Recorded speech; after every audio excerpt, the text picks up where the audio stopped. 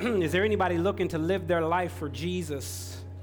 Come on, that was weak. Anybody looking to live their life for Jesus? Well, good morning, Epiphany Fellowship. It is a delight and an honor to be here with you this morning.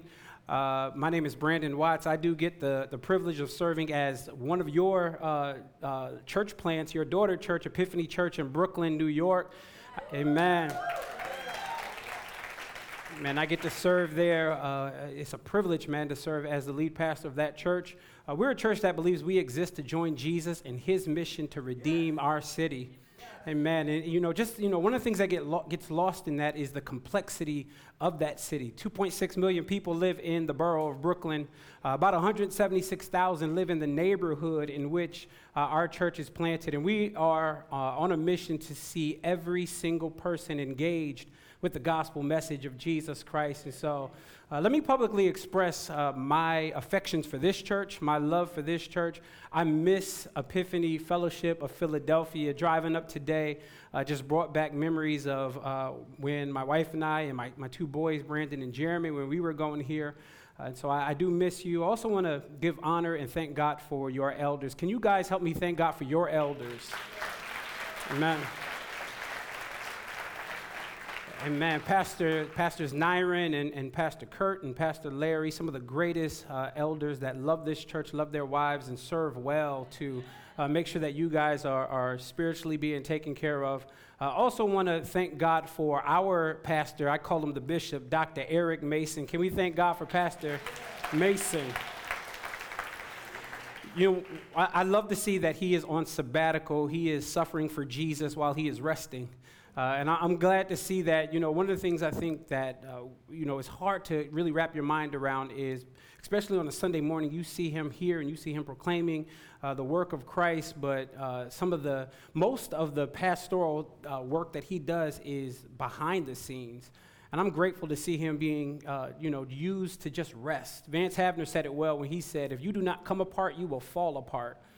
And so thank God that you guys allow him time to just be able to rest. Why don't you guys do me a favor and grab your Bibles, indulge me, grab your Bibles and meet me in Psalm chapter number 1. Psalm chapter number 1. I know it's your custom to stand, so if you guys could grab that and stand with me. As you guys are getting to Psalm 1, let me give you a quick update on what's going on with the Turnpike. We are seeing, it's been a good season. The Lord has been really gracious. We are seeing people meet Jesus. We are seeing souls be baptized. We are coming off the heels of what we called a park party. It was a great outreach. It was similar to your Diamond Street Festival, just a smaller budget. Y'all was frying fish. Y'all was balling out of control. Like, y'all was frying fish and everything. We was like hamburgers and hot dogs. But nevertheless, it gave us an opportunity to be able to engage our neighborhood and really just not really promote people to come to the church, but really build relationships to where we have common ground to be able to talk to people about the Lord Jesus Christ. Also, last week, I just announced to our church that because of space issues, we are moving from one service to 2 services. Amen. So a lot is happening, and if you could remember us, we solicit your prayers.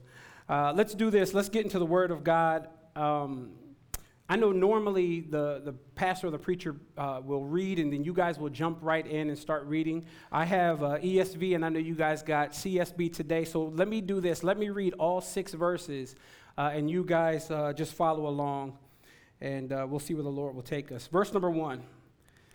It says, "Blessed is the man who walks not in the counsel of the wicked, nor stands in the way of sinners, nor sits in the seat of the scoffers." You should underline this phrase. "But his delight is in the law of the Lord, and on his law he meditates day and night.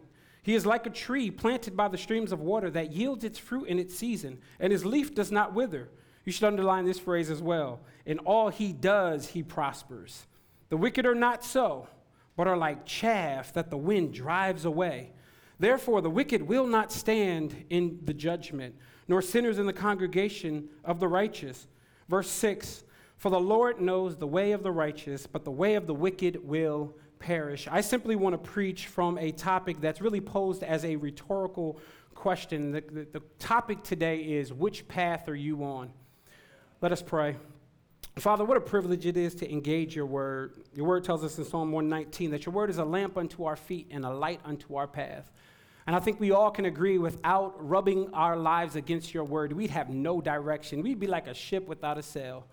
But your light, your word illuminates our paths. And I pray that today that you would get at us through your word. I pray that we walk out of here today would be doers of your word, not hearers only, lest we deceive ourselves. I pray, Lord, that the gospel would be clear, that even from Psalm 1, Jesus Christ would be glorified. It's in Christ's name that we pray and give glory. Amen. As you're taking your seat, why don't you look at your neighbor and ask them, which path are you on? That neighbor wasn't feeling you. Look at another neighbor and just say, what path are you on? Not expecting you to answer. My hope is that we'll get the answer through the text. I have two boys at the age of 14 and 11, and having two boys often require me to watch their cartoons and TV shows with them. And one of the things that happens whenever I sit down and watch their cartoons and TV shows, I'm often left with a little hint of sadness. And the hint of sadness that I have usually causes me to reflect upon how great the cartoons were when I was a kid. I grew up in the 80s and the 90s. You know, we had good cartoons when I was younger. We had cartoons like Chip 'n Dale Rescue Rangers and Looney Tunes and Garfield. Who remembers Goof Troop? We had some great cartoons when I was a kid. And if you go back a decade before that, we had great cartoons then as well. We had Mickey Mouse and Tom and Jerry and Roadrunner. I still don't know how Wile E. Coyote got all those Acme products, but nevertheless, we had great cartoons when I was a kid. And if you paid attention to all of those cartoons, one of the things you would notice is that the writer would often want to depict the inner conflict of doing right and doing wrong that the character would have. And how would he do that? That writer would put an angel on the right shoulder and a devil with a pitchfork on the left shoulder. And both of them would lay out their case on why you should do right and why you should do wrong. Well, in our text this morning, the psalmist is laying out two paths for us. In our text, there is a good path, or the text will say a righteous path, and there is also a wrong path, or the text will call it an evil path. Let me save you from walking out of here and saying, I'm neither one of those paths. The text does not give us an option of a third path. The text doesn't give us an option of a fourth path. You cannot walk out of here and say, I'm neutral. You in this room are either on the right path or you are on the wrong path. My hope and prayer is that through our time this morning that we will see which path we're on. In fact, the inscription above my text literally says, the way of the righteous and the way of the wicked. Two paths are presented to us today. Now, Psalm 1 is categorized as a wisdom psalm. Many commentators suggest that it would fit perfectly in the book of Proverbs. But even though it's categorized as a wisdom psalm, it has no commands in it. None. The psalmist is not telling you what to do. The psalmist is laying out before us that there are two paths. And even though this is a wisdom psalm, and even though it does not have any commands, the text still reads with force. And it can cause us to have conviction and encouragement, both in which we need. Why don't you pick me back up in verse number 1? It says, blessed is the man who walks not in the counsel of the wicked, nor stands in the way of sinners, nor sits in the seat of scoffers. Most commentators suggest that this verse 1, can best be understood by looking at Jesus. Why? Because Jesus did not walk in the counsel of the wicked. Jesus did not stand in the way of the sinners, and Jesus did not sit in the counsel or sit in the seat of the scoffers. But let me lift up the first part of this verse, because the first part of this verse will give us an initial inkling on which path we're on. Look at the first part of the verse. Blessed is the man who walks not in the counsel of the wicked.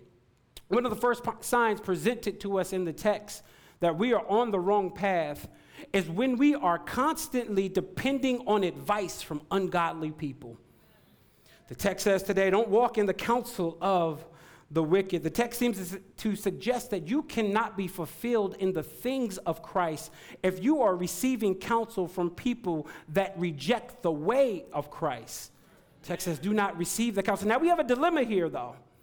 The reason we have a dilemma here is because Proverbs 15, verse 22 will actually say almost the opposite. Proverbs 15, verse 22 says it this way. It says, without counsel, plans fail, but with many advisors, plans succeed. What do you do when the Bible says to do and not to do? You just pick one, right? No. Amen. Thank God for a spiritual person. No, we don't just pick one. I saw some of you for the first time taking notes. You're like, just pick one. I like Epiphany Church. No, that's not what the text is saying. The text is telling us to be careful where we receive the counsel from. Here's the reality. All of us in this room need to, just like the church, I love this church because one of the things that this church does well is this church is what's known as an elder-led or an elder-ruled church. That means there's many voices speaking into the church. One man making all the decisions is not it's not a healthy thing to do.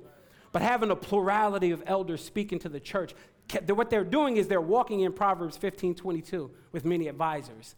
Plans succeed. And what is true of the church is true of you as an individual as well. Everybody in this room needs at least that one person in your life that is godly and you can receive counsel from. And sometimes that one person, like you should give them access to your life to where they can talk reckless to you and not care that you're offended. Yeah. And you walk away and love Jesus more because that person talked to you the way they did. All of us need that person, but here's what the text is saying. Don't let that person be someone that's on the opposite path. But that person must be someone who walks in the counsel of the wicked. The text goes on and says, do not walk in the counsel of the wicked and do not stand in the way of sinners. This word stand here is an interesting one. It means to be firm. It means to be planted. And so what the text is suggesting is the longer you go on receiving counsel from the ungodly, the more and more influenced you become by them. And so walking denotes one's conduct, but standing denotes your character. It lets us know where you really are. And standing with sinners is normally where sinful habits start to form. You say, man, I would never do that. Why? Because you're listening so much, but I would never do that. That person is telling me to do this. I would never go that far. But when you get to the point where you are standing with sinners, you start to get to a point where all of those things you said you wouldn't do, you would. Anybody ever been there? You were like, I never would do that. And then turn around and you do the exact same thing that you said you would never do. What the text is saying is you're now at the place where you stop receiving the counsel, started walking in it. Text keeps going, though. It says, nor do we sit in the seat of scoffers. Here's what's interesting. The first part of that talked about wicked, don't receive counsel from the wicked, nor stand in the way of sinners. And I get wicked and sinners. Those are synonymous. But then the text presents us to a new term, scoffers. Scoffers is different than a wicked or a evil person or a sinful person. A scoffer is actually much worse. Because a scoffer is someone who jeers or mocks at the things of God. And so it's one thing to disobey God's way, and it's a whole nother thing to mock it as even unworthy of your obedience. Text says, do not sit in the seat of scoffers. Here's what the Bible says about about scoffers, Proverbs 21:24. Scoffer is the name of the arrogant and haughty man who acts with arrogant pride. The Bible says, don't sit with them. Here's what you need to pick up. Note the progression in the text in verse number 1. It went from walking to standing to sitting. It shows how comfortable we can get in sin. And this normally is consistent with the behavior of those that are on the wrong path. Those that are on the wrong path, sin never happens instantaneously. Sin always happens in a progressive manner. So it starts out with a text. I'm just going to text him. That's all I'm going to do. Next thing you know, you're sending him kissy faces. And the next thing you know, you're sending him eggplant emojis. If you don't know what an eggplant emoji is, God bless you. You are a very, very spiritual person. No walking. Pastor Larry's still trying to figure out what an eggplant emoji is. So spiritual. Walking. Standing. Sitting. And some of you in this room, yes, you might be at the point where you were just walking in the counsel, but I promise you, you're going to move on to the next phase. And after that, you're going to move on to the last phase where you're just comfortable in the sin. The Bible says here in verse number 1, listen, don't walk in the counsel of the wicked, nor stand in the way of sinners, nor sit in the seat of the scoffers. Look at verse 2. I love this. But his delight is in the law of the Lord, and on his law he meditates day and night. I was baffled when I got to verse 2. I was confused when I got to verse 2. In fact, I was on a flight heading to Chicago, about a 2-hour flight, and I was reading Psalm chapter 1, and I got to verse 2, and I literally got stuck there for the whole flight. And the reason I got stuck there is because I thought that the psalmist would have countered the list of negatives in verse 1 with the list of positives in verse 2. Surely I thought that verse 2 was going to read something like this: blessed is the man who does walk in the counsel of the righteous, and blessed is the man who does stand in the way of the godly, and blessed is the man who does sit in the seat of the reverent. But notice verse 2 does not counter the list of negatives with a whole nother list of positives. What verse 2 does is it categorizes the right path by your relationship to the Word of God. I love this because what this is saying is you know that you're on the right path when you start to embrace the way of Scripture. I don't know about you. Some of you I don't know, and so I don't know how your spiritual walk is, but I can tell you for me, if I start skipping days of devotion, that's a trigger for me that I'm going down the wrong path. No real Christian that loves Jesus, submits to God's rule and reign, skip days in devotion. You know that feeling you get when you leave out of the house and you leave your cell phone home? You feel like the world is going to crash down. Why do we feel like that about our cell phones, but don't feel like that when we don't get in the Word of God? Here's what the text says. The text says, but his delight is in the law of the Lord, and in his word he meditates day and night. The psalmist here is trying to get us to develop an appetite for the Word of God. That's why he uses words like delight. In fact, Psalm 119, verse 103 says, how sweet are your words to my taste, sweeter than honey to my mouth. Develop an appetite. What the text is telling us, when it says have delight, notice this goes further than just, he did not say read the word. He didn't even say quote it. He didn't say memorize the Greek. He didn't say memorize the Hebrew. He goes to something deeper. He says, do you have affections for the Word of God? Do you love the Word of God?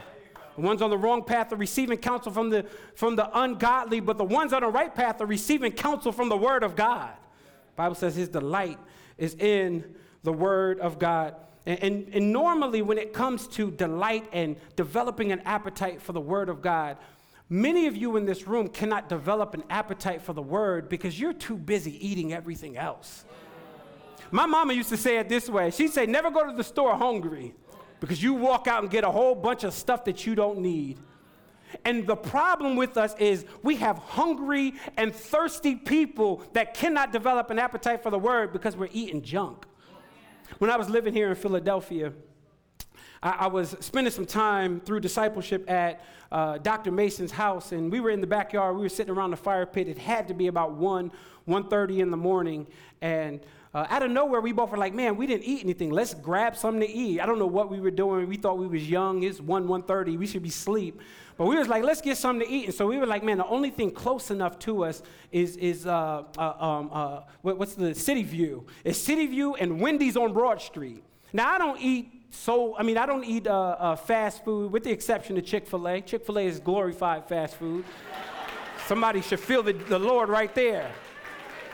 You know, in New York, we got 2 Chick-fil-A's, 9 million people trying to get to 2 Chick-fil-A's. And so I don't eat fast food, but this night I said, you know what? I'm going to go and I'm just going to get nuggets. That's all I'm going to get. So we get there. I end up walking out with a triple stack burger, large fries, and I did get the nuggets as well. Amen. But, you know, I ate that food, which I normally don't eat. And by the time I got home about 2:30. By the time I got home after eating that meal, I don't know how to explain this besides saying, and I don't want to be nasty, I felt something bubbling in my spirit. It almost felt like I swallowed a knife. Here's what happened. I became sick because I ate fast food, which I never eat. And some of you, you know, you're spiritually malnutrition because you're trying to build your spiritual life off a value meal. You're trying to build your spiritual walk off of eating junk food, but the text tells us today, no, but his delight is in the law of the Lord. And in his law, in his word, he meditates day and night. The word of God, the text tells us that devotion to the word of God is twofold. It's delight and it's meditation. We talked about delight, but let's talk about meditation. Meditation is a little bit more practical. Meditation means that you get stuck on a verse and you can't get past it because you are just processing that verse. Anybody ever been there? You set out to read the whole chapter, but you got stuck at verse 1? That's what you call meditation. That's why I love your life groups here. I heard Pastor Larry up here trying to push life groups here. You know, one of the things I love about the way Epiphany does life groups is it's not many Bible studies. Like no one's opening up a new passage. You are processing the word from Sunday. Why? Meditating on the word of God. We can't get past meditation. Meditation is really a cow chewing on the cud. That's what meditation is. And I don't know if you know what a cow's cud is, but a cow typically has multiple stomachs. And so he'll chew a little bit of food and he'll swallow, and some of that food will go to one of the stomachs that he'll digest. The other food will go to a different stomach, which he'll regurgitate later and chew on it some more. What the cow is doing is getting maximum nutrients from what he's eating. That is what it's like when we meditate on the word of God. There should be times where you read the word and later on you regurgitate it and chew on it some more. Text says, but his delight is in the law of the Lord, and in his law he meditates day and night. Our church in New York is going through a series on the book of 1 Peter. And Peter is a sufficient example for us this morning of someone who lived his life by the word of God. The reason is, there's 5 chapters in 1 Peter. We are in chapter 3, and so far, Peter has already quoted the Old Testament 6 times. If you look in Acts chapter 2, when the disciples were in the upper room, the Holy Spirit fell, they started speaking in tongues, and everybody outside said, man, these men are drunk. What does Peter say? He says, man, these men, it's 3 o'clock in the afternoon.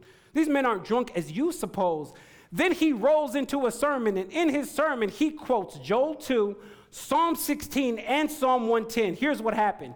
3,000 souls got added to the church. Why? Because Peter's delight was in the law of the Lord. And on his law, he meditates day and night. Let's keep going.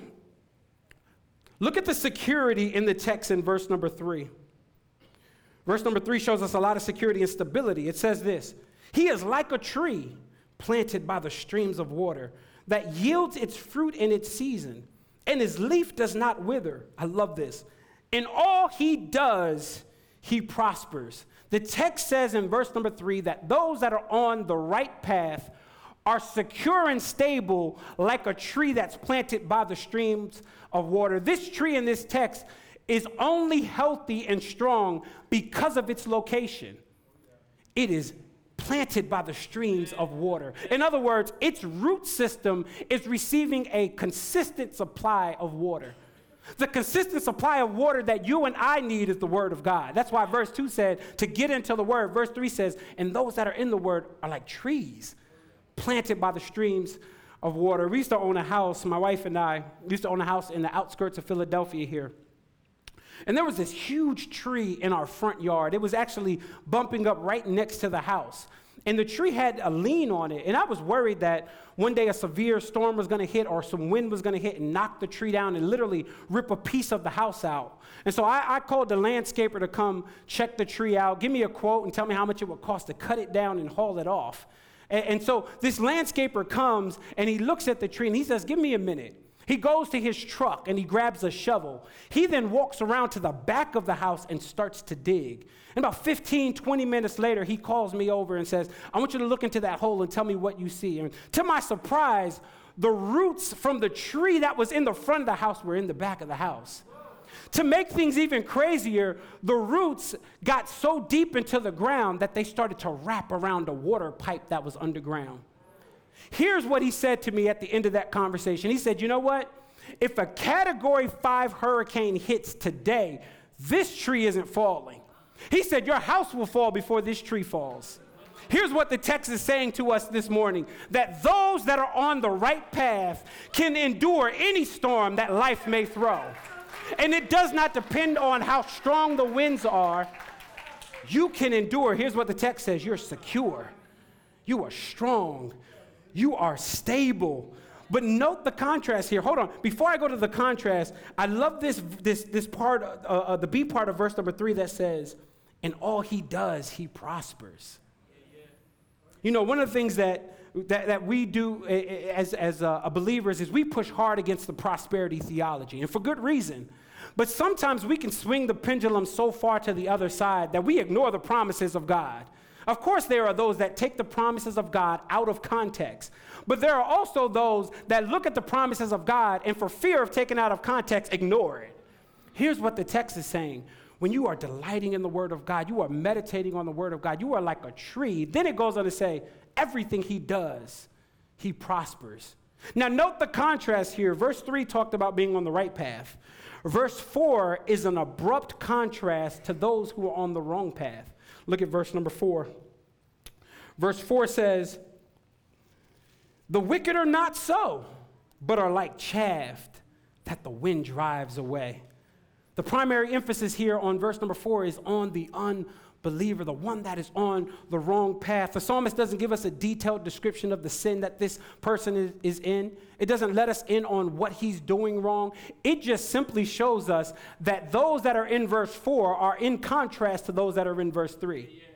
Yeah. The best way I can try to illustrate this, when the text talks about we are like chaff that the wind drives away. Unless you're a farmer here and you've been to a threshing floor and you've sifted wheat, we don't have a good understanding of what chaff is.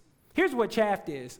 Chaff is the outer shell of the kernel. So a farmer would go to the threshing floor, he would cut the wheat, and he would then try to sift the wheat, and the heavy part, the grain, would fall to the ground.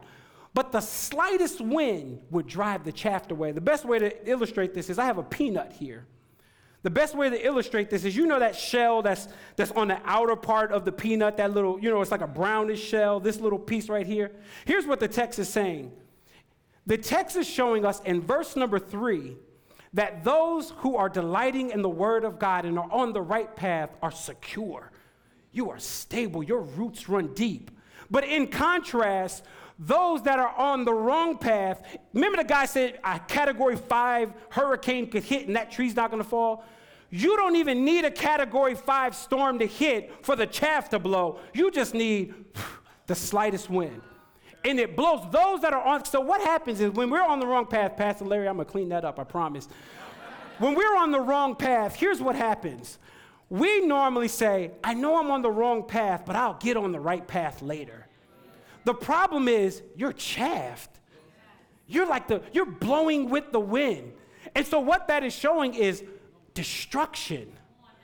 Being on the wrong path, I'm going to save you from saying it's not that bad. The Bible just says you are chaff. And to think that this isn't a bad thing, watch how worse it gets. Look back in verse number 5 here. Let me read 4 into 5. The wicked are not so, but are like chaff that the wind drives away. Verse 5, therefore the wicked will not stand in the judgment, nor sinners in the congregation of the righteous. It's interesting because verse number 1 started out by telling us to temporarily separate ourselves from those on the wrong path. Then verse number 5 will say that one day God will eternally separate those from the right path and the wrong path. Here's what I'm trying to say. Those on the wrong path, it does not end well. Verse 5 says that you will not stand before God. And it's been my experience that most people don't live their life in a way that we think that we're going to stand before God. Here's the reality. Everybody in this room, whether you've put your kids in childcare upstairs, all of us will stand before God one day. Even if you're right, you'll stand before God. Here's the confidence I have, though. Here's the confidence, and I don't mean this to come across as an arrogant statement, but I will not stand as a believer in Jesus Christ. I will not stand before God shaking in my boots. You know why? Because I can point to Jesus and say, he's my righteousness. He's the way I get him. But here's what the text is saying, verse number 5. The wicked can't do that. Those that are on the wrong path, Jesus pays for my sin. Verse 5 says that you pay for your own if you're on the wrong path. And so the same bloody cross that we saw, they wrapped the cloth around Jesus' face, struck him in the face and said, prophesy to us which one of us punched you, pulled out the beard of his face, drove nails into his hand. That bloody Jesus, that bloody wrath that we saw that was poured out on Jesus, the Bible will say the wrath remains for you that are on the wrong path. I'm not trying to use scare tactics. We just sang a song about you are holy. And yes, he is holy. But his holiness is so holy that it leads him to punish sin. Yes, holiness is an attribute of God, but the wrath of God is a real thing. But here's what I love. Those that have trusted in Jesus will not stand before the Lord, before God the Father, and be worried about, we will not pull out a list of good deeds. We'll trust in Jesus. Here's what the Bible says in 1 Corinthians chapter 5, verse 10. For we must all appear before the judgment seat of Christ, so each one may receive what is due, what he has done in the body. Here's what the text says, whether good or evil. So we'll all stand before the Lord. But the Bible says, not so for the wicked, the ones on the wrong path. Verse 5, therefore the wicked will not stand in the judgment, nor sinners in the congregation. Verse 6, for the Lord knows the way of the righteous, but the way of the wicked will perish. Notice the two bookend statements of Psalm chapter 1. Psalm 1 began by saying blessed, or your translation may say happy. But it ends in verse number 6 with the word perish. Again, once again, affirming that there are only two paths. This word perish here is an interesting one. It does not mean annihilation. The Bible doesn't teach annihilation. In other words, the Bible doesn't say that those that are on the wrong path will cease to exist. No, you'll exist, but this word perish means you'll exist under the thumb of the wrath of God. Remember when I said it does not end well? Listen, if you're a non-believer, you're on the wrong path, and maybe you're in here and you come every week and you have fooled everybody else that you're on the right path, but secretly you're on the wrong path. Or maybe you're in here and you're explicit, like, man, I know I'm on the wrong path. Here's what you need to pick up.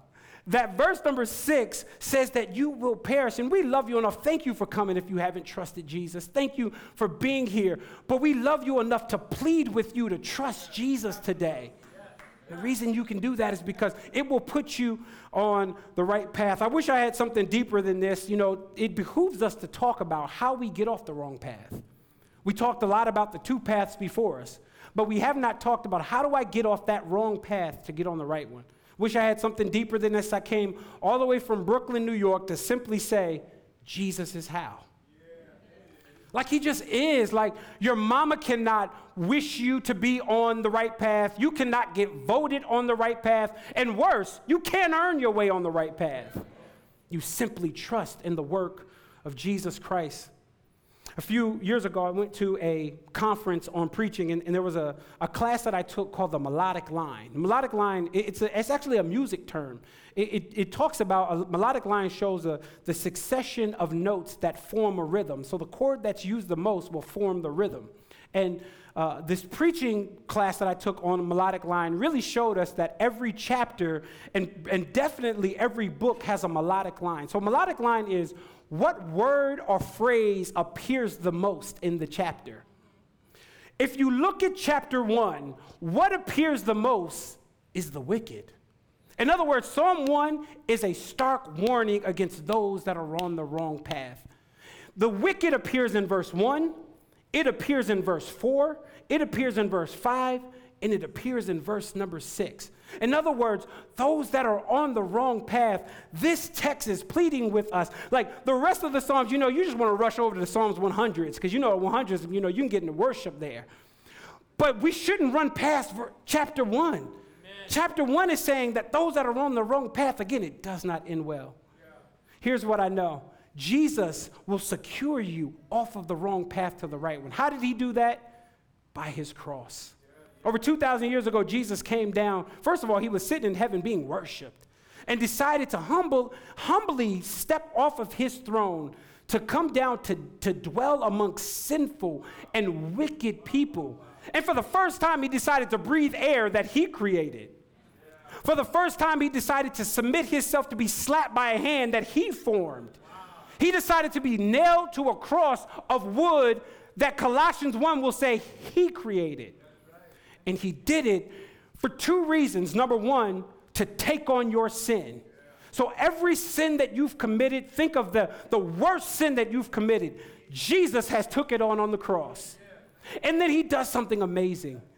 He then takes your sin and gives you his righteousness. Like the Bible says that not even deceit was found in Jesus' mouth. 33 years of perfection have been accredited to you. And we get to stand before the Lord and hear crazy words like holy and blameless and just. Like, think of you and think of holy. Think of you and think of blameless. We can be blamed for stuff we did this morning, but yet we get off the wrong path by believing in the cross of Jesus Christ. Let us pray. Father, this morning, I am not naive to think that everybody came in here on the right path. I'm not even naive to the ones that lifted their hand and are going through the rhythms of religiosity. But this morning, I pray that you would get into the deep nitty-gritty of our heart.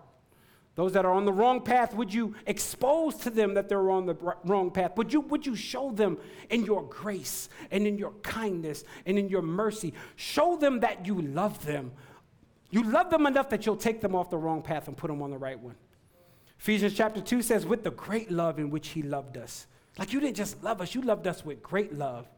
And the beauty in which you loved us is you didn't wait for us to get it together.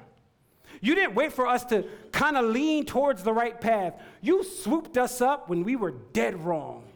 You swooped us up when we were trifling, when we were doing wrong and we're not thinking about you. You decided to save us. So, Father, I pray for every single man, every single woman under the sound of my voice that's on the wrong path. But I also pray for those that are on the right path. There are some that are on the right path, but verse 2 hasn't really hit them. They haven't developed an appetite for the word of God.